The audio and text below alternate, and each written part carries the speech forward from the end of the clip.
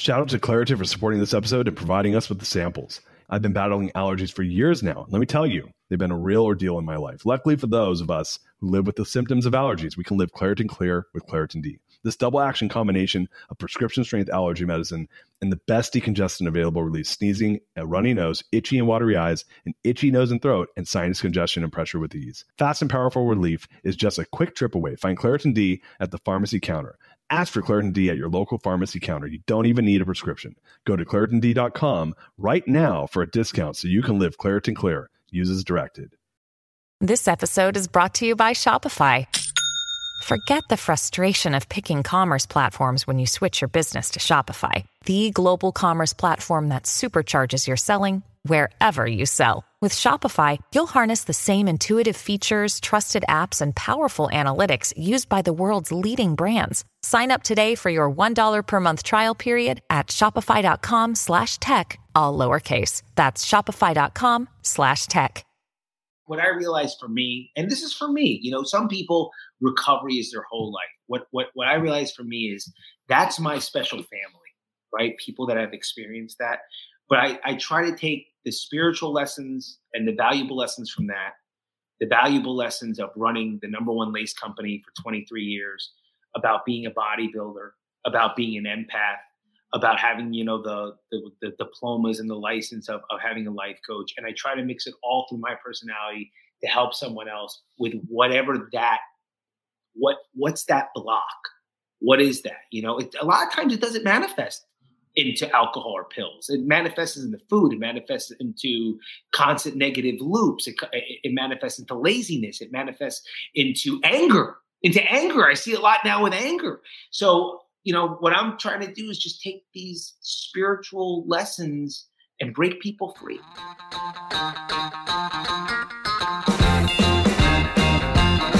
What's up, guys? Welcome to The Greatness Machine. I'm your host, Darius Mershaz, and I'm so pumped to have you here with me. Now listen, The Greatness Machine is about two things. Number one, people who are living their passions. And number two, those who are creating greatness in the world. Doing both of these despite the odds against them.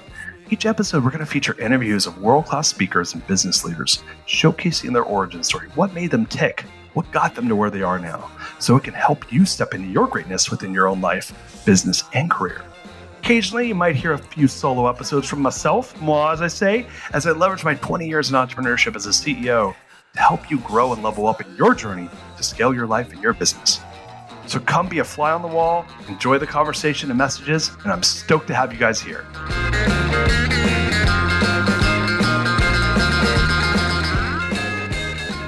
Guys, welcome to The Greatness Machine. I'm your host, Darius Mershaz, and boy, do we have a special guest with you today. It is my buddy, Adam Jablin. Welcome, my brother. Thank you, bro. Let's have some fun. Let's keep entertaining. I've been looking forward to this.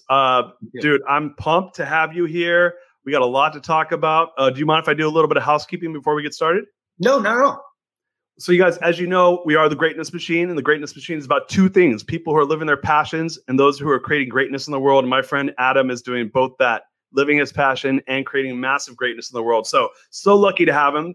Before we get started, though, a couple of things. First of all, we're live. We're on Facebook. We're on a couple other platforms. Start a watch party. Ask us questions. I got my team on standby. Amber's here. She'll be sending questions over my way. But yeah, start watch parties, man. We got a lot of stuff to talk about here.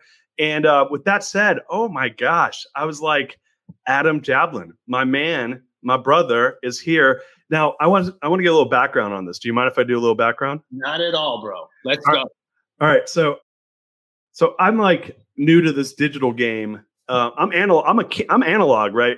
We're both young enough where we're like kind of riding that tightrope. How old are you? You in your 40s?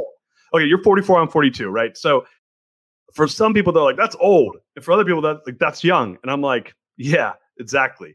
Like we're basically like in this perfect spot where we've come up with social media. We've come up, like I was on Friendster. I don't even know if you even remember what that was. That was before MySpace, right? I remember MySpace. I don't remember that one. Yeah, Friendster was the original social network before MySpace. And then MySpace came out and then Facebook took that over. And now you got Instagram, you got all these TikTok and all that other Snapchat and all that stuff. But so we're young enough where we're kind of dabbling on the digital side, but we've also come up in the analog world as well. So I kind of feel like we've gotten a taste of both worlds, which means we're basically bilingual when it comes to business. We know both sides of the fence. Absolutely. And so I'm like, all right, both of us are authors, and I'll talk about your accomplishments in a second. But I'm going to do your accomplishments first, and I'm going to talk about how we met. Yeah. So Adam Jablin is a entrepreneur, serial entrepreneur, a best-selling author of Lotsaholic, keynote speaker, spiritual mentor, meditation master, advocate of recovery, and all-around motherfucking badass. Yeehaw! So okay.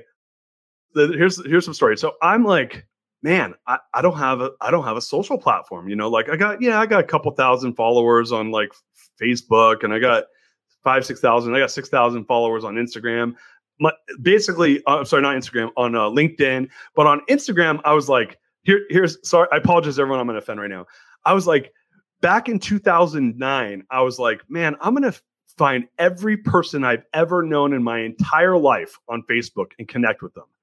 And I got up to like 1,700 people. I swear to God, these are people I actually was friends with and knew at some point in my life. Wow. Dude, I went back to fucking preschool, dude. I was like looking up people I went to preschool with who I hadn't seen since I was in first grade and connecting. You remembered their last names? Dude, I remember their first name. Some of them I knew like this guy, Chris Wade, like he was my pastor's son, and he was my best friend. So I went and found him. And I'm like, and then there's this kid, Ben Trigg. And I'm like, all right, I go found him. And then once I found him, I started looking up people by their first names because I didn't remember everyone's last name. Yeah. But dude, I was connecting with people literally I hadn't seen them since I was in second grade. Now, it's cool, right? To find like, and this is when Facebook was like brand new in like 07, 08 for like non-high school kids. So I connect with all these people.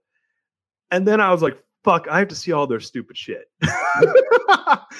These are people I don't know. I didn't know. I'm like, I don't fucking know them. It's not like they were my friends in high school. I didn't even know them. Right. They're posting crazy shit about now their you life. know every political view, everything, things that you never wanted to know. Dude, it was like torture. Yeah. And a lot of these people, I was connected with people that I didn't really know. It was just people that I kind of knew growing up. And so then I was like, so then I go and do what some people did. I'm like, I'm going to go and I got to clean this shit up. I'm going to go unfriend 1,000 of these people. Dude, Facebook makes it like a nightmare to unfriend anybody. Right. Right. Like, it's like a 5-step click. I was like, this is the worst. I'm like, I can't do this. It's going to take me fucking like 3 months to unfriend all these fucking people. Did you offend anyone? No. Thank God they changed their algorithm so it doesn't show you people you don't interact with. I just gave up. This is back in 2012. I was like, fuck it, I don't care. So I said, all right.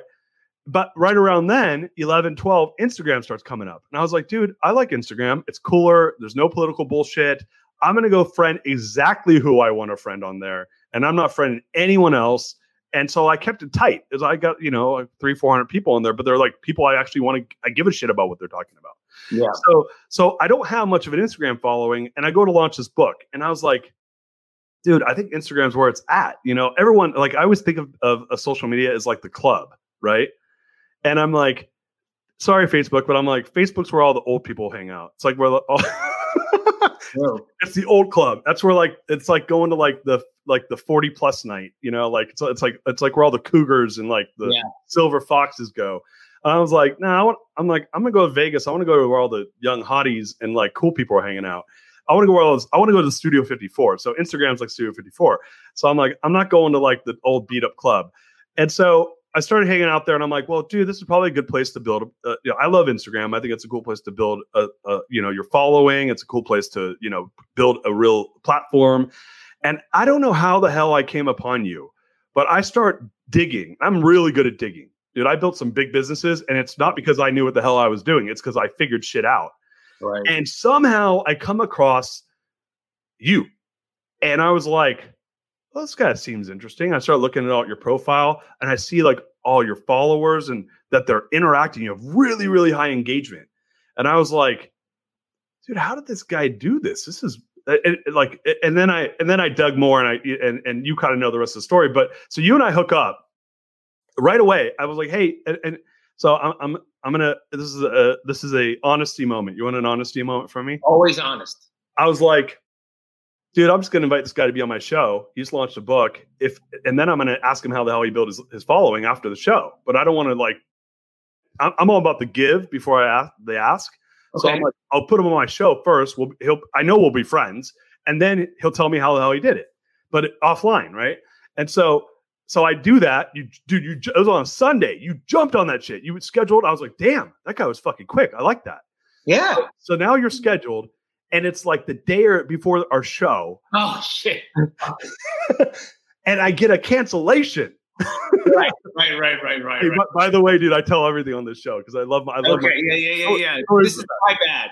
This is my bad. This is awesome. This is the best part of the whole story. And so, so I get a fucking cancellation like the day before the show, and it was like no email, nothing, and I was like, that's weird. So I wait like an hour or two, no email. And I was like, now, as many of you in the audience know, like I say tons of fucked up shit on this show. And usually it's political. And I'm like, dude, maybe Adam's like a really big Trump supporter. And I pissed him off because I talk about how I fucking hate Trump. And so I was like, all right, maybe it was an accident. Because I really wanted to hook up with him. I was like, dude, this guy seemed cool. Like I want to meet him. And so I sent an email and I'm like, hey, dude, I just want to make sure, I saw you canceled. No worries. Like if you want to reschedule, here's the link. And the response is all good, period. All good, period. And I was like, wow, I totally offended this guy somehow. So Adam, you tell your side of the story. It was a total misunderstanding.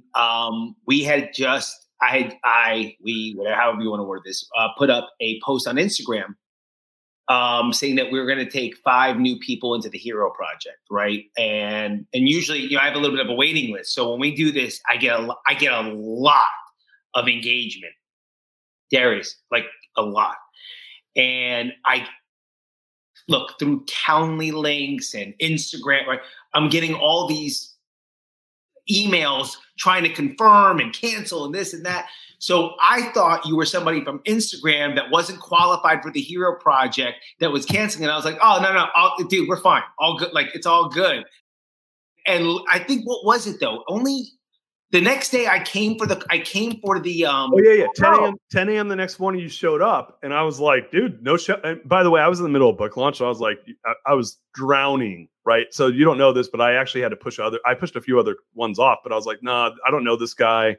Like I canceled like 2 or 3 other shows. So I was like, dude, there's no way I can do book launch and keep doing I was at 13 shows the week before my book launch. And I was like, there's no fucking way I can do this. But we did a nice call. I made amends. Yes, you did. I asked for forgiveness. I told you that is completely my bad, our bad. Oh, we had a great conversation. And by the way, dude, so much love to you and congratulations on your book launch. Thank you. And the team. I mean, I hope you're really, really proud, man. It's a big deal. It's a big deal. And I hope I hope you don't feel the accomplishment. And then now you're on to the net. Like, enjoy this for a little bit. You guys really did something special. I appreciate that. Yeah, I'm not going to lie. I want to talk to you more about it on the show. I'm grateful for the book, but I did what I always do. I started moving on. I went right back into grind mode, and I have not celebrated the way I should. And so we'll talk about that because I think your book Lotsaholic is probably has a lot to do with. I suffer from what Tucker Max says hustle porn. I suffer from that. So you could also call that, I love that because I'm a hustler too, but really it's also chronic dissatisfaction. Yeah. So I do suffer from chronic dissatisfaction. So it's really hard for me to. Like I've done this my whole career. I have a win and then I just move on to the next thing. So I've already did that, and it's a problem. But yeah, I do want to give you credit where credit's due, dude. You were because I made fun of you right now about the cancellation, which I couldn't help myself because it's a fucking funny story. It's my fault. It's totally bro. You were so gracious and so apologetic to the point where I was like, no, seriously. The fact that this happened was kind of a blessing in disguise because I really didn't have the bandwidth to do a show that week. And B, we got to have, we pretty basically did get to have the show offline. And you and I got to have this great conversation and connect. And it's funny when you meet certain people in your life and you're like, right away you hit it off. And you're like, dude, like we're resonating on the same wavelength. And you and I had that like really like within like the first minute of the conversation. So I was like, oh, I like this guy. And I know you felt the same way. So anyway, it worked out for the best, but you were so overly apologetic and gracious about it. You didn't even have to be, because I'm serious, where I was like, no, seriously, you don't apologize anymore. It was a blessing for me because I really was dying from the book launch. But dude, anyway, I'm so glad to have you here. This is a couple weeks in the making. I'm out of book launch now. The book's launched, which means I'm in the next 6 years of launch. But you and I, we're kind of running these parallel paths. Do you mind like telling your story a little bit to the audience? This episode is brought to you by Shopify. In the world of successful partnerships, names like Procter & Gamble, Ben & Jerry, and Supply and Demand echo through business history. But when it comes to growing your business, who are the perfect partners? That's you and Shopify.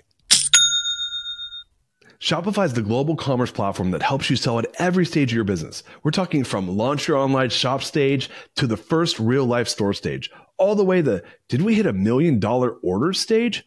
Shopify is there to help you grow. Whether you're selling shipping supplies or promoting productivity programs, Shopify helps you sell everywhere. From their all-in-one e-commerce platform to their in-person POS system, wherever and whatever you're selling, Shopify's got you covered.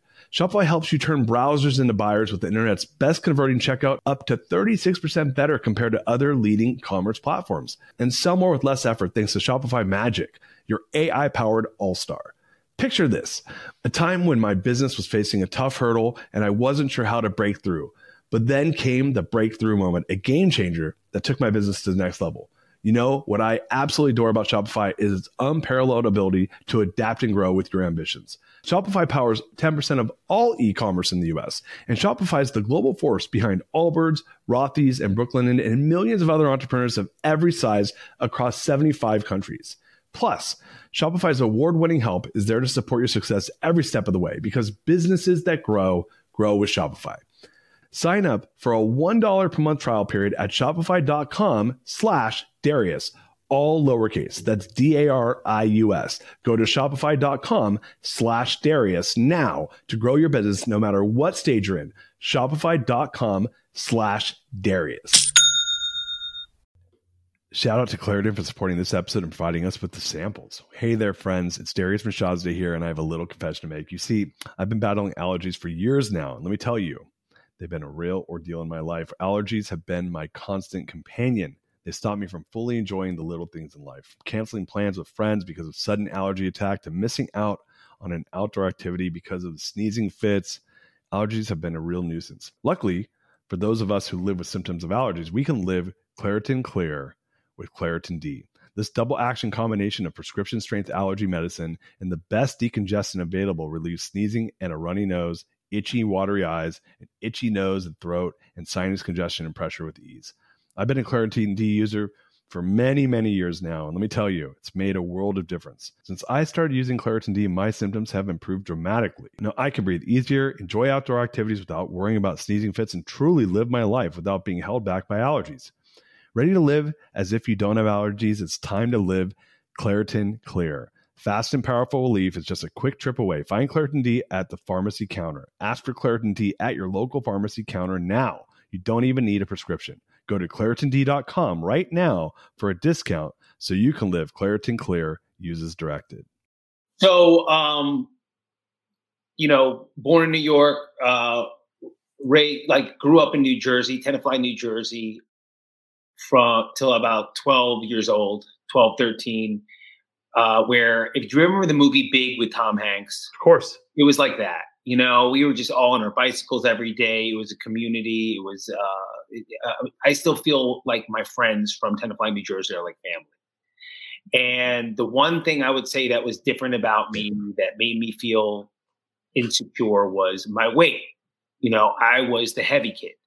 My dad used to call me, not meaning to hurt me, El Chubbo. At the time the Goonies movies was out, people would ask me to do the chunk shuffle. And, I hated it. I hated the way I looked. Wait, how old were you when you were? Well, these are like, this is from my earliest memories up to 12, 13 years old. All right. So by the way, I was kind of my family, my brother, and people did the same shit to us. My brother more than me. because he was like he was an overweight kid. And so I grew up being like a husky kid. That's what they call us. That's where we had to shop. The husky section. I hated Dude, husky's what my grandmother and mom would say. Oh, you are not fat. You're husky. That's what people that love you say. And then the dickheads would call you fat. Yeah. So I grew up. Hey, dude, you don't know this about me. I lost 150 pounds 3 years ago. Yeah. We'll go there. But anyway, so you grew up. I grew up, dude. I know that this is why we like each other, because we grew up fat kids. Yeah. Had to deal with that shit. Pounds is no joke, man. And by the way, so you have this too. So I guess you understand. You know, when you're the heavy kid, a lot of us develop a very outgoing, enthusiastic, funny personality. And I really do believe the idea is I want you to laugh with me, not at me. And I think it's a way of that we learn how to go through this world with not constantly feeling bad about ourselves. So I naturally got this outgoing, kind of funny, loud personality to try to make you laugh with me and not at me anymore. Were you a total shit talker? Because I was. I mean, I was. It depends on the moment, but I was. Dude, my brother and I would get our asses kicked by older kids all the time for clowning them and getting like to your point, you're not going to win in the looks competition. Like, right. Even if you're good looking, but you're, like people aren't like, man, that's one, svelte looking kid. Right. Like girls are, and right around 12, 13 when girls start getting, like interested in boys in a real way. And so like, they're going after the jocks. And even if I was a jock, I was husky and I was a jock, but, so we just won, like we couldn't win in that department, but I could win being witty and fucking quick and talk shit. So it ended up me getting my fucking ass kicked a bunch of times because of it. But anyway, I was curious if you. No, I mean, I may have had a chip on my shoulder. I don't think I took it to that direction, but I mean, I could, but it was much more about I was a little sweeter and I was trying. Listen, I just didn't like my weight constantly being brought up. Yeah. I really didn't like it. So can I give advice right now to parents and people out there? Sure. Hey, guess what? You should never tell someone they're overweight. They fucking already know it, you dumb motherfuckers. Just so you know. And you should never call your kid overweight because you know whose fault it is? It's your fucking fault for not exercising with them and for fucking making sure they eat healthy. Amen. Don't call your kids fucking fat. Don't tell someone they're overweight. They already know it, you dumb fucks. Just thought I'd throw that out there. Amen. So at 12, 13, I moved down to Boca Raton, Florida. My father opened his own business. It looks like it's the same business. It was designing and manufacturing lace. My grandfather owned the original, and now my father opened his own, but it was all the same customers and similar product. But it was manufacturing what now? Lace, lace. Victoria's Secrets, hanky panky, fashion, high fashion. Did you just totally date yourself with the hanky panky? They were a great customer. I like Fredericks of Hollywood. I was a Fredericks of Hollywood kid. They were a great customer, hanky panky was a great customer. And so we moved down here and it's hot. And you can always have your shirt off and you can always go to the beach. And I go in the pool with my shirt on and it sucks to my fat. And I just hated it here. I missed everybody a lot. I hated the way I looked. And I can't, all I remember is a decision, of no more. And my mom was very supportive and she would buy me like Muscle and Fitness magazine and Flex magazine. And I would, I didn't know what I was really doing back then, but I was, pretending to be Rocky Balboa. And rather than getting a 6-piece chicken McNugget, after school with the big Coke and the fries, I started having a grilled chicken breast and an apple. And in 4 short years, I went from being like the fattest kid in the school or, my grade to the best built kid in the school. Yeah. I went from people going, Adam, how many Oreos did you eat last night? Teasing me to, yo, man, how much can you bench? The girls. How much could you bench? I got up there. Come on. How much did you weigh when you were the most built kid in your school? I think the best I ever was around at that time, 165. I wasn't the strongest. How tall were you then? 5'6". Oh, okay. So you're like mid-sized guy, ripped. Yeah, I mean, I was well proportioned. I really built the body like the right way. So it's funny. I did the same thing, but I'm a bigger guy. I went from because I wrestled in high school and college, and I was kind of like just chubby, when you weigh 210 pounds and you're 5'7", 5'8", and you're like 15, like that's not not strong. That's not good. I ended up getting up. I just got fucking. I was the biggest dude in my school. I got up to like not weight, but just like mass. I got up to like 240 solid. Just 6 foot tall, 240, bench like 300 pounds when I was 17. Yeah. Like that's a big dude, Yeah, you were a strong guy. Yeah, I wasn't. I've never been able to get that super cut, but I did the same that you did. I was like lived in the gym, obsessed. I was in the gym 3 hours a day when I was 16 years old. Like I lived there. Yeah, same. Absolutely. Yeah. Darius, the same, 100%. Like same person.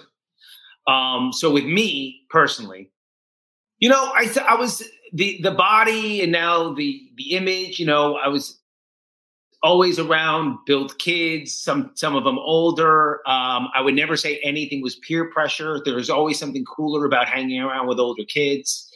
And alcohol kind of enters the scene. It's 1990, 1990, 91, 92. So it was Pearl Jam and Dr. Dre and Snoop and I'm just trying to give you a time frame of. Oh, dude, I was there, man. Yeah, all these other people don't know how cool it was to be a kid. Yes, and all I can tell you is when I drank, right, when I experimented, it fixed something inside of me that I didn't know was broken. Like, what do you mean? Like you felt like you were the fucking king? I felt finally my insides matched my outsides. When you drank. Yeah, when I drank. Oh, so you felt? Did you when you lost all the weight? Did you still have like a confidence issue? Totally. Oh, okay. People didn't know it.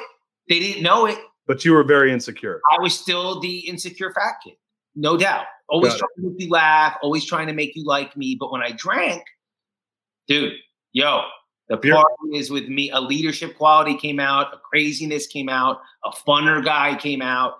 A looser guy. I was the first kid in my high school with a fake driver's license. It was from Iowa. You know what I mean? It was terrible. But when we drove all the way out in the boonies, I was always the one. And it just became so important in my life. I went to Arizona State University because Playboy and Penthouse said it was the #1 party school, which it was, and just dominated there and still have amazing friends from high school, from Arizona State University. When I tell them that I'm sober now, no one goes, "Oh, I never knew you had a problem." They're like, "That's great." And I take this mentality of work hard, play hard into the family business. I committed to my father that I would go into the family business, and my personality wasn't needed anymore. This was now the company. There was no need to have a sales kid there. This was now a factory. It was a finely tuned machine. And I thought I was going to be kind of like my grandfather, like an outside guy and getting sales. Well, those days were dead. How big was the company when you at this point? Yeah, it was a 100,000 square foot company, about 110 employees. At that time, it was 3 8-hour shifts, and I had to start at the bottom. I had to earn everyone's respect. I stayed next to the plant manager all the time. I just walked next to him all day long. And within the company, there's so many stories that over time are like, sometimes they're funny to look back at. Sometimes they're painful to look back at. But the family business was one of the greatest educations I've ever had. And it really taught me about business, and it really taught me. And I was different. When I had to, so I wasn't happy with what I was doing. But right. You went into the family biz because that was like, that made sense. Yes. And in my, you just came from fucking Arizona State, which was probably like, you were not sober at this point either, were you? No. Right. So you just came from, and were you there for 4 years or did you squeeze out a fifth? I don't know how the hell I made it 4 years, but I made it. Oh God, I'm like, most people do 5 because they're treating themselves. Yeah, I could have used an extra year. I don't even know if I would have lived if I stayed in. Oh my God. Okay, so dude, you go from a pretty crazy environment where you probably like, whether your confidence was up or not, you definitely probably achieved a lot of things that from a friend. I had I always had like a Ferris Bueller way about me. I was friends with everybody, and I would drink with anybody. You didn't have to have muscles to drink with me. You didn't have to be good looking to drink with me. You didn't, let's just have a good time. Yeah. So you're a good time, Charlie. Then you go home to Boca. And it's time to grow up. And I had to grow up really fast. And it was a shock to the system, there's no doubt. And there's no need to have anybody with a good personality. I got a strong education of what business is really all about. And this is over time and over years. But inside, I was definitely not happy. And the drinking continued. And I fell in love with my wife, and she hated my drinking. So pills start coming in. I'm trying to take Xanax to take the edge off. I tear my ACL and my MCL, and now I'm introduced to Percocets and Oxycontin. Oh, shit. Oh yeah. I mean, this was not. So this wasn't party drugs. This was like pain management. And I was a junkie in a way, But in my mind, if you get it from a doctor, you're not. Which is the mind of an alcoholic and an addict. It's just the mind of always making an excuse and always having a reason. What was your drink of choice? Oh, Patron tequila, a double or triple on the rocks, and a brandy snifter with a tiny bit of Rose's lime juice. Wow. Yes, yeah, and then that actually sounds kind of good. Three solid shots and a brandy snifter, and that was my go-to. So you have alcoholic, was there alcoholism in your family, or was this just your own thing? It's my own thing. Like, I mean, there's some heavy drinkers in my family, but I'm the. You drew the short straw. Yeah. I peaked it. Dude, there's alcoholism on my mom's side of the family. So and there's some drug addiction in my family too. So I was brought up. My uncle actually was a junkie, like hardcore, like speedballs and shit. Wow. Yeah. So I grew up watching a junkie, and it was fucking fucked up. So my whole family was like, "You don't want to be like your uncle," and I was like, "Nope, like I don't." So that was kind of that didn't stop me and my brother from experimenting, but it was a detractor because you watch someone that literally was a heroin junkie. When you see that shit and you're like 3, like it's fucked up, kind of leaves its mark. But you know what? Thank God. I'm glad. Yeah. I mean, like your uncle, but I'm happy that you saw it and didn't want to be like that. Dude, better him than me, man. I mean, I don't mean to be an asshole about it, but that was a choice he made, and it left its mark on me and my brother at a young age. We're like, and that didn't stop us from partying. Don't get me wrong. Like, we were fucking. I love to party. Yeah, and I'm still like. They say the shitty thing about addiction is you don't get to do it anymore. I'm like, at the end though, it's sweeter on this side. Yeah, no. I got a bunch of friends who are sober, and it depends on why you're doing it, right? If you're doing it to numb, then yeah, I was doing it to numb. Yeah. So sorry, I didn't mean to interrupt. No, I'm happy to talk, man. Are you kidding me? Yeah. So go ahead. So now you have like a pill problem, alcohol problem. And how old are you at this point? Like mid-20s, late 20s? Yeah. Let's say now I'm about 28, 29. So now life shows up, right? So I'll give you an example. My wife and I are trying to have a baby. We have to go do in vitro. It was, look, 99.9% of the hardship is on the woman. But I want to be a part of it. I want to be there, and I want to be a part of it. And I want to be a supportive, loving husband. So I was at every doctor appointment and the shots. And now granted, she's the one getting the shots. Yeah. The Gonal-F and I can't remember Lupro and my heart broke for her. And she was courageous and she took it on like a champion. She was just such a champion. And my grandmother, who is a very strong part of my whole story, gets exploratory surgery. And she was young, she's in her late 60s at this time. And she starts getting really, really ill. And, I just remember getting the phone call from my grandfather, and I drove to the hospital and things weren't good. And I was holding her, I was holding her, and she was afraid. She was terrified. She was so scared, and she was getting colder. And all she wanted was some apple juice. And they were like, no, we can't give her anything to drink. And she goes into therapy, and she goes into surgery therapy. And things are just not looking good. I'm looking at my grandfather, like, where are they? Where are they? And he's looking in the hall, and I'm holding her. And finally, my grandfather's like, fuck them. Gives her some apple juice. And all of a sudden, I heard that beat, I heard that beat, and the body she went cold. And my grandfather, her wish was not to be resuscitated. When they asked, my grandfather said, no, a part of me died, but I knew that he was honoring her, and it was like the greatest act of love I had ever seen in my life. But I was like, no, you got to bring her back. Like, what are you talking about? But the answer was like, she did not want to be a vegetable, and things were going bad. So I deal with life for the first time. I deal with mortality. And my best friend, who, by the way, is still like a brother to me, him and my sister fall into not love, but lust.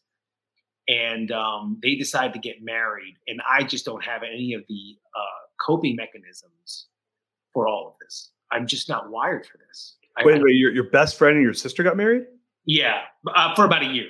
They just, what happened was they fell in love with the idea of being in love with each other, Yeah. And it takes me now at 44 to understand what happened. Then I was just like, what the fuck? That's weird. What the fuck is going on? Yeah, but I get it now. I get it. And I get it. Anyway, and this is where I like to say, now, listen, I'm not going to try to turn anyone off that's listening to you and I. But this is why I believe in God or a higher power. And this is where God decides to make alcohol and drugs not work. Now, when I say that, this is what I mean. I could drink and you could see that I was like intoxicated, but it didn't do for me what it used to do. It didn't turn that sad, nervous, fat kid off and Superman would come out. It didn't happen. I could drink, and all I kept hearing was, you're a loser. You're never going to be as good as you. Oh, wow. Do you think you had like depression maybe?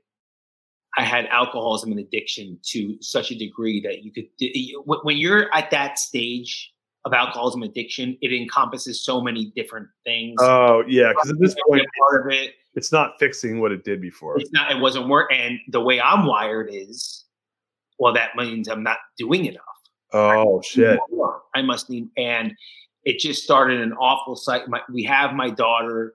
I thought she was going to be my saving grace, and I can't turn this thing off.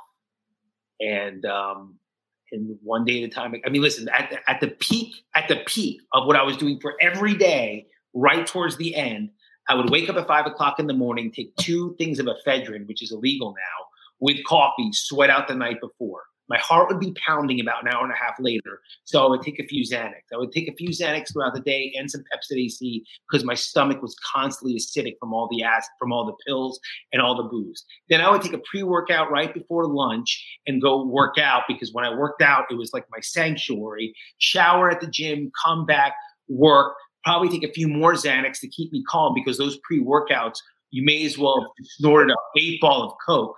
You know what I mean? So take a few more Xanax. On the way home, pick up a 6-pack of beer, whack down a few beers, wash my mouth out with Listerine. Can't wait to see my daughter, feed my daughter, try to behave in front of my wife. Can't wait for them to go to bed. Oh, by the way, I forgot to tell you, at the workout, I'm popping Percocets, Oxycontins, Darvocets, so I don't feel my injuries, but really it's a high. And then when they finally go to bed, drink like a fish, but the anxiety is still there. So take an Ambien or 2, and then next day, 5 o'clock in the morning, boom, rinse and repeat. Rinse. Wow. So at the end, I couldn't control my body. I was so toxic. There was an intervention. Who did the intervention? My wife was the engine, saying like, this is seriously becoming a problem. Michael Walsh, who was my interventionist, is still like an angel in my life. But this is now the book, believe it or not. So now we're about to go into the book. And what it is when I surrender, I only surrendered for 10 days. I didn't want to go for 28. But what happened to me in rehab was I found out who I was, what I was, and how I had to live. Where'd you go to rehab? I went to the Hanley Center. And was this in Florida? Yeah, this is in Florida. And by the way, the Hanley Center is still, I believe, the best there is. Some people call it, you know how they say holier than thou? They'll say Hanlier than thou because there's no patient brokering. There's no messed up stuff. I mean, between Hanley, Hazleton, and I think Eric Clapton's place in Anguilla, those are really like, at least you know, and I think the Beachcomber is a good one too, but like, you know, your loved one is going to get the right treatment. Are you guys enjoying the show so far? Darius here, and by now you might know that I'm passionate about a few things: pizza, pink unicorns, core values, and down and dirty, interesting conversation with some amazing people. However, the biggest one that I've spent most of my career on is entrepreneurship and scale. You see, look, my first few years in business, I spent like probably a good 5 years of my life getting my freaking teeth kicked. I mean, really getting crushed. And I learned a lot during that time period. So I spent the greater part of the last couple of years helping entrepreneurs scale their businesses in a meaningful way without going through the same growing pains that I did. And what I realized is that CEOs and business leaders don't know if they can scale, and thus they do the right thing at the wrong times. This causes them to lose clarity, lose momentum, alignment, and the bottom line is you lose money. And look, you don't have to do that. It's why I created what I call the scalability assessment. And you can access it 100% for free. That's right, guys. There are perks to listening to The Greatness Machine. All you have to do is go to DariusScale.com. That's DARIUS scale, SCALE.com. And there, you can check to see if your business is set up to scale properly. It's going to give you a scalability score at the end, and it's also going to give you some clarity on what you can do next. Once again, guys, that's www.itsdariusscale.com. Once again, guys, it's DariusScale.com. And now back to the show.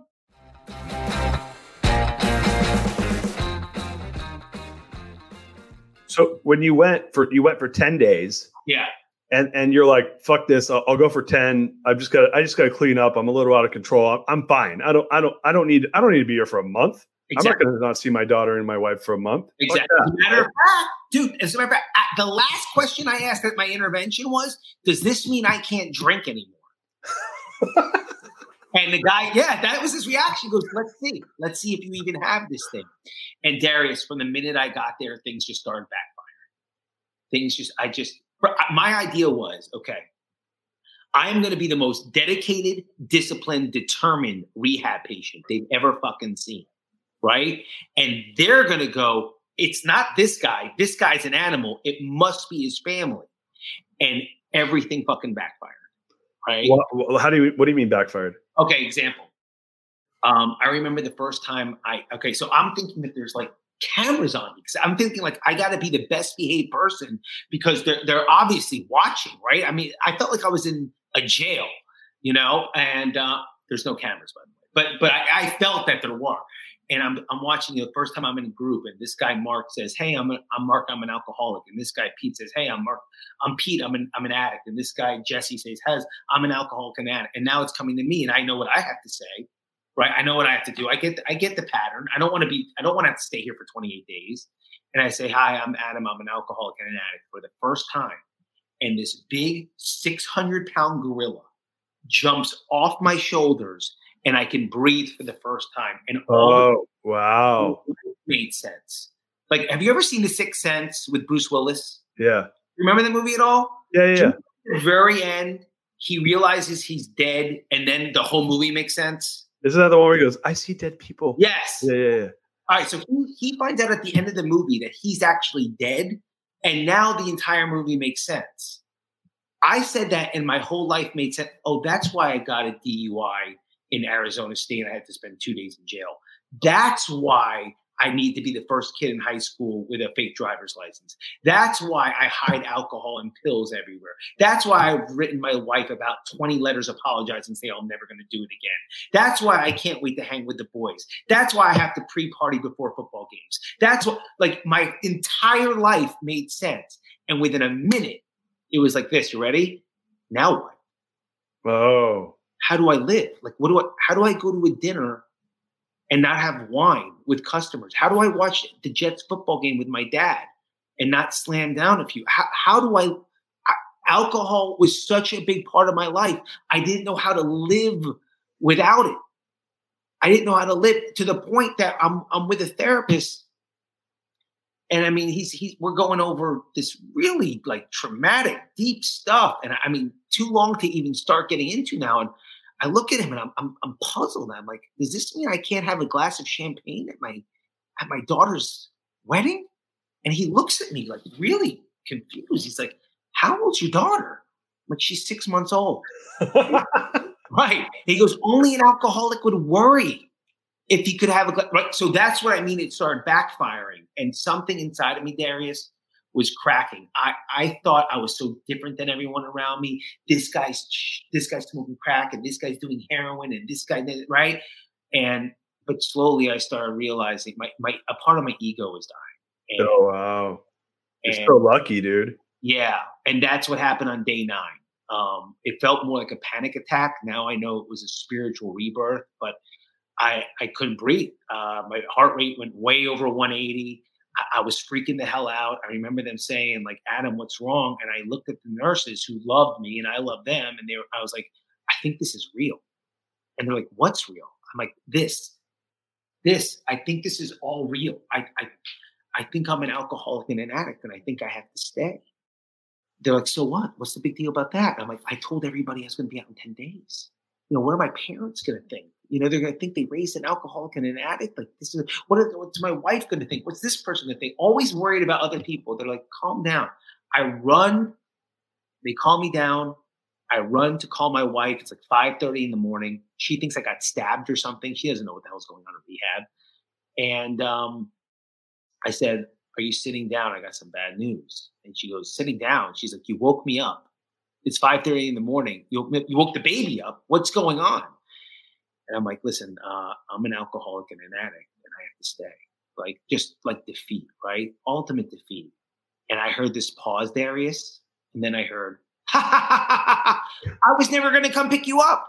I was never going to come pick you up. And don't you see that Adam needs this and Adam needs that. Adam can only do 10 days. And Adam needs the pills before he goes to work. And Adam needs this. And Adam. And I saw 2 of me. It's called the parallel process. I didn't know other people had Wait, she said this to you, or you were saying this to you? She said this. She unloaded on you. Yeah. But lovingly. I don't. Yeah. You know, and I saw 2 of me. It was called, it's called the parallel process. I never knew what it was, but other people had experienced.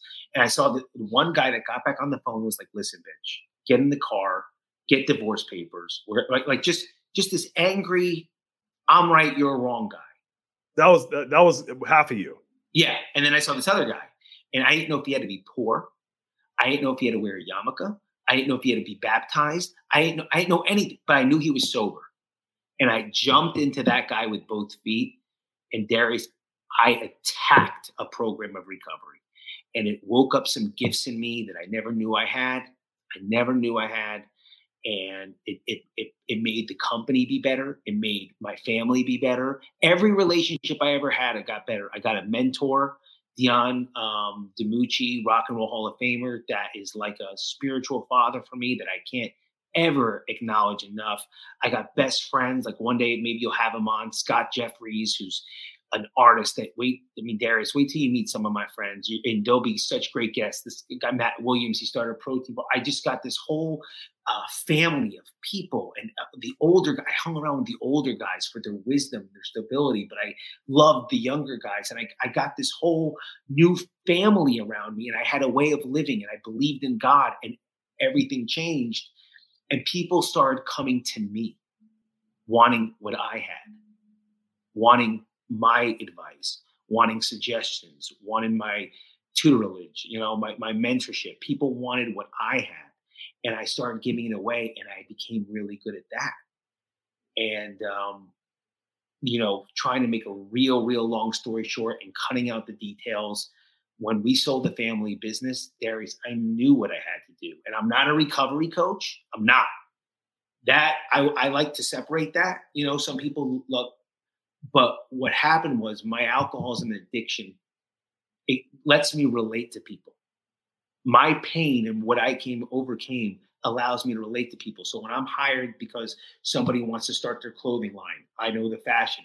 I know the fashion from the lace. When somebody wants to do their Instagram, when somebody wants to start their podcast, when somebody wants to write their book, when somebody wants to be a better businessman, a better father, I have all these gifts to be able to give my clients.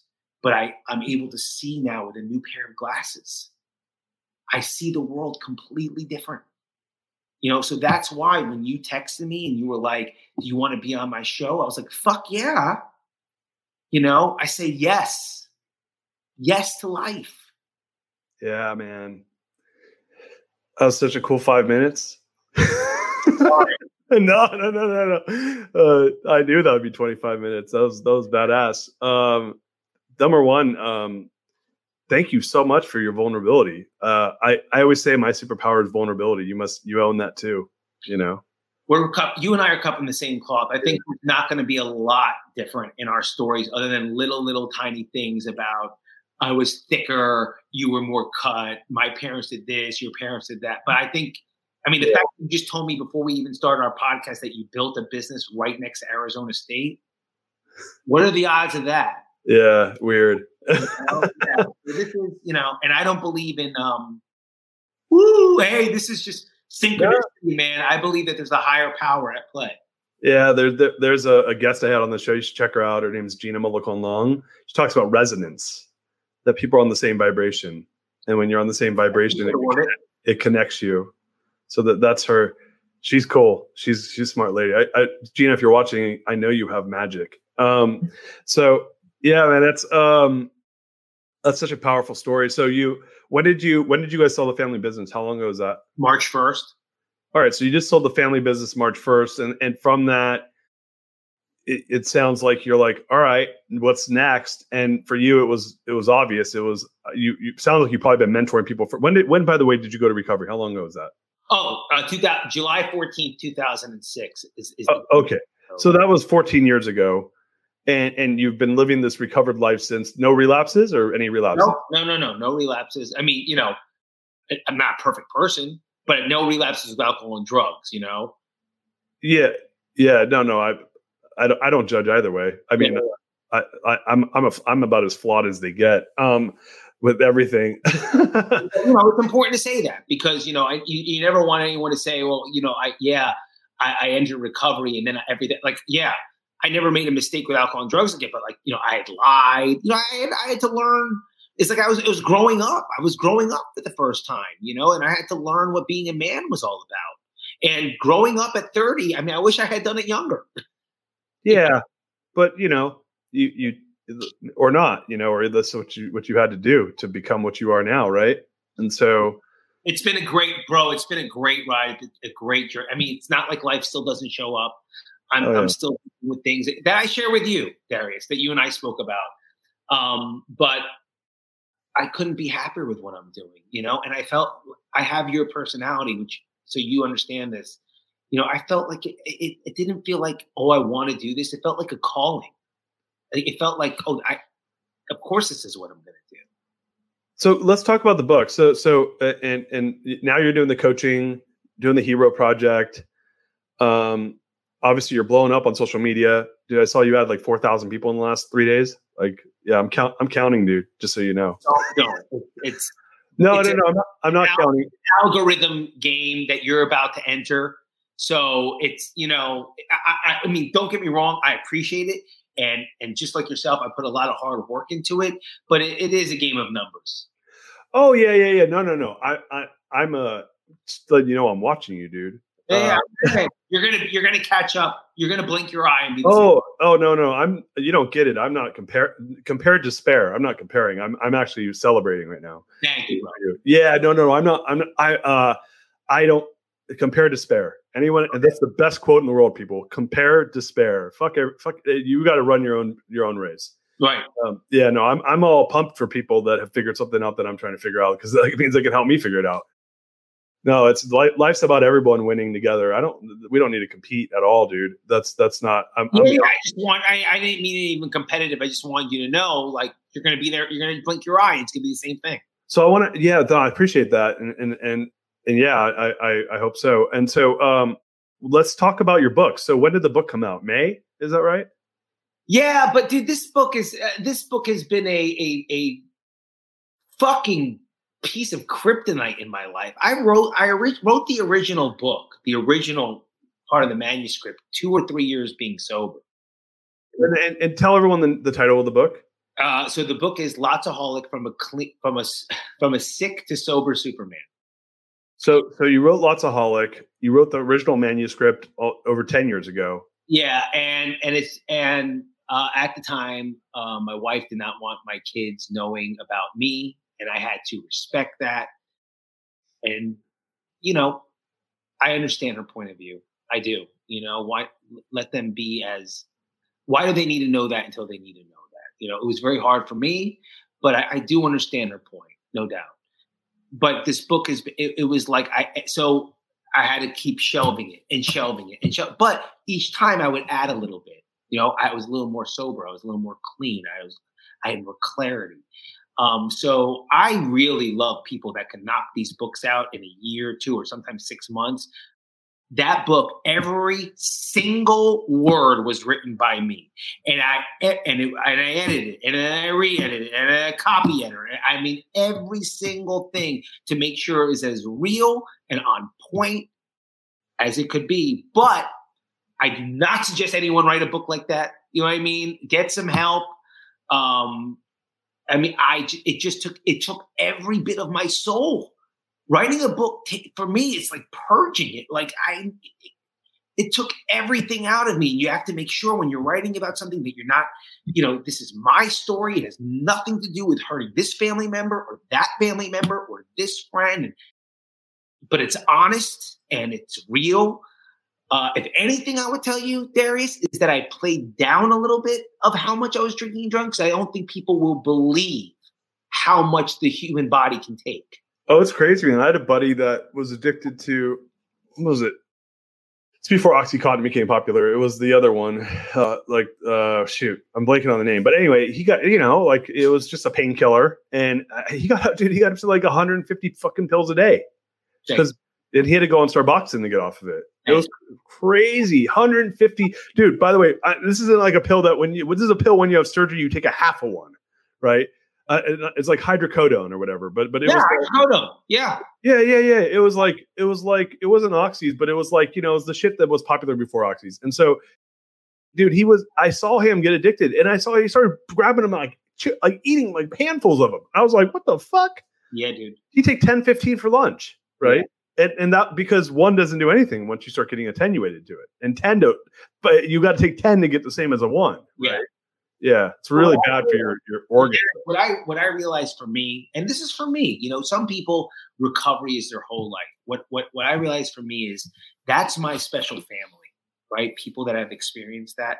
But I try to take the spiritual lessons and the valuable lessons from that, the valuable lessons of running the #1 lace company for 23 years, about being a bodybuilder, about being an empath, about having, the diplomas and the license of having a life coach. And I try to mix it all through my personality to help someone else with whatever what's that block?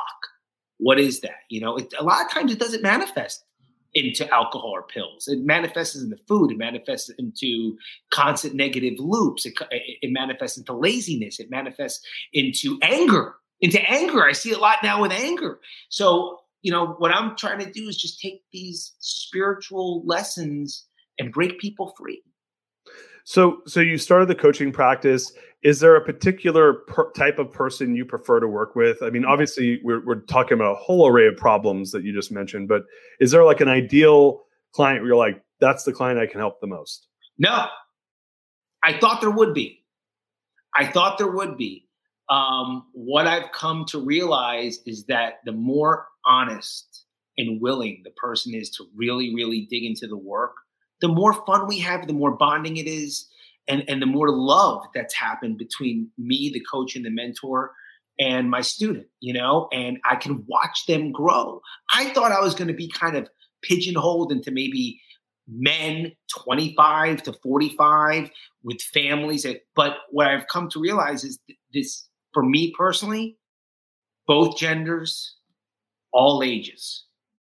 And so you're doing the coaching, and so what's the end goal here? Right now, you have the book that came out. You're doing speaking. You're doing coaching. Like if you could fast forward to Adam Jablin, December 31st, 2025, what do you want to see happen? Darius, I just want to make sure that no matter how much success and notoriety and good works are done, that Adam Jablin is always a good father, that my kids feel how much I love them, that every single person I work with can feel how much I love them, that I respected and loved everybody I could, that I gave all of my heart and all of my soul and all of my passion to each and every client, be it one-on-one or group. And to be unique, meaning like you said, what was the saying you were saying? The don't compare. Compare despair. Right. I do not find any competition. I know there's a lot of coaches, but they don't have my story. Every single person has the right. I'm not for everybody. Each person has the person that they can relate with the most. I was taught that, like, I guess Tony Robbins, I didn't know this, does a lot of Aristotle, Stoic, stuff like that. And I was like, oh wow, a friend of mine, Dylan, taught me that. Like he has certain things that he references. So for me, I guess you would say it's the Old and New Testament, sports, and superheroes. Those are a lot of the analogies I use, right. From the Old and New Testament, from sports now, like Michael Jordan, Kobe, Tom Brady, and, Marvel and DC Comics, out of this lunatic personality. And so I just hope that there's a lot of people that you and I can help in 2025. I hope there's some money in the bank. Everyone's eating well. I hope that people that worked with me said, man, that guy is the real fucking deal. Yeah. The future's bright. That's cool, man. So why don't we let everybody know where they can find you, or probably hitting near the end of the show here. Where can everyone connect with you? I mean, you've got an amazing following on Instagram and great engagement there. But where else? We'll get all this in the comments. Yeah. Well, first off, if you're suffering, my phone number is 561-441-5926. I'm here. You know what I mean? This is not a platform for me to just try to gain attention. I'm here to help. My website is www.adamjablin.com. My Instagram is @AdamJablin. And you can find me on LinkedIn and Facebook, Adam Jablin. But again, write down that phone number if you need my help. That's really why I'm here. There you have it. If they need help, I'm here to help. I really am, Darius. So are you. Yeah. No, I'm always glad to help. Wow, man. Well, that was quite a show. Yeah, Dude, I loved it. Thank you so much, brother. I'm so grateful that we've gotten to connect in this way, and I'm so grateful to have you on the Greatness Machine. You are definitely someone who's out there really putting your energy into creating greatness in the world, and much love, so much gratitude, my friend. Dude, same. I'm really looking forward to the next few years working together, Darius. We're gonna have a good time. Yeah, no, I can already see it. So I feel lucky that we've connected. I'm so pumped to have you on the show and for us to be able to start building our what we're doing, our businesses, and to support one another. And you've been such a great support, and I appreciate all your help during launch week, getting the word out there. It means a lot to me, man. Oh, dude, anything I can do for you, 100%. Thank you, guys. I think that we're done for the week. This week, we had a great end of the week here. We got a couple great shows next week. We got Rand Stagen kicking off the week, which is an amazing show. Rand's a mentor of mine. But everyone have a great weekend. Do all the things you got to do. Follow us at The Real Darius M on Facebook. That's my business site. You can also go to www.therealdarius.com. Subscribe to the newsletter. We're starting to really put together some interesting content that's going to come out of there. And you can also go to The Real Darius on YouTube and subscribe to that channel as well. And you get updates when we do our shows. So with that said, my friend Adam, love you, brother. Appreciate you. Thank you for having me. Yeah, this was so fun. I really appreciate it. Guys, share this. This was such a powerful message. Anyone that you know that's suffering, they need to hear everything that Adam just said. Share it on your Facebook. Pass his information around. This guy's the real deal, champ, just spreading love and good vibes and lots of knowledge in the world. And his story needs to be heard by as many people as possible. With that said, we'll catch you guys next week. Have a good one. Peace. We're out of here. You are listening to The Greatness Machine, and that's a wrap for today. Guys, The Greatness Machine is all about two things: people who are living their passions and those who are creating greatness in the world. And we feature these messages and speakers so it can help you step into your greatness within your own life and your own business. If you love what you heard, subscribe to the show on whatever podcast platform you're tuning in from, and leave us a review. We love getting reviews for the show. If the episode made you think of someone who is leveling up in their business and life, print screen it, share it with them. Leaders are the best givers, and after all, we're all here to learn from one another. You can also go to our website, www.thegreatnessmachine.com. That's www.thegreatnessmachine.com, and on there, you'll see special tools to help you scale your business faster, show notes for the episode to help you integrate the lessons, and you will also get links that came out during the show. So on there, look, you can also grab a copy of my book, The Core Value Equation, which is a resource for helping CEOs and business leaders establish core values from their teams that don't suck. And mind you, a lot of them suck. Get access to this and more at www.thegreatnessmachine.com. With that said, you guys, look, thank you so much. I appreciate you. I love you. Peace. We out of here. See you guys next time. She's my lover. This episode is brought to you by the Yap Media Podcast Network. I'm Hala Taha, CEO of the award-winning digital media empire, Yap Media, and host of Yap Young and Profiting Podcast, a #1 entrepreneurship and self-improvement podcast where you can listen, learn, and profit. On Young and Profiting Podcast, I interview the brightest minds in the world, and I turn their wisdom into actionable advice that you can use in your daily life. Each week, we dive into a new topic like the art of side hustles, how to level up your influence and persuasion, and goal setting. I interview A-list guests on Young and Profiting. I've got the best guests, like the world's #1 negotiation expert, Chris Voss, Shark Damon John, serial entrepreneurs Alex and Layla Hermosi, and even movie stars like Matthew McConaughey. There's absolutely no fluff on my podcast, and that's on purpose. Every episode is jam-packed with advice that's going to push your life forward. I do my research, I get straight to the point, and I take things really seriously, which is why I'm known as the podcast princess and how I became one of the top podcasters in the world in less than 5 years. Young and Profiting Podcast is for all ages. Don't let the name fool you. It's an advanced show. As long as you want to learn and level up, you will be forever young.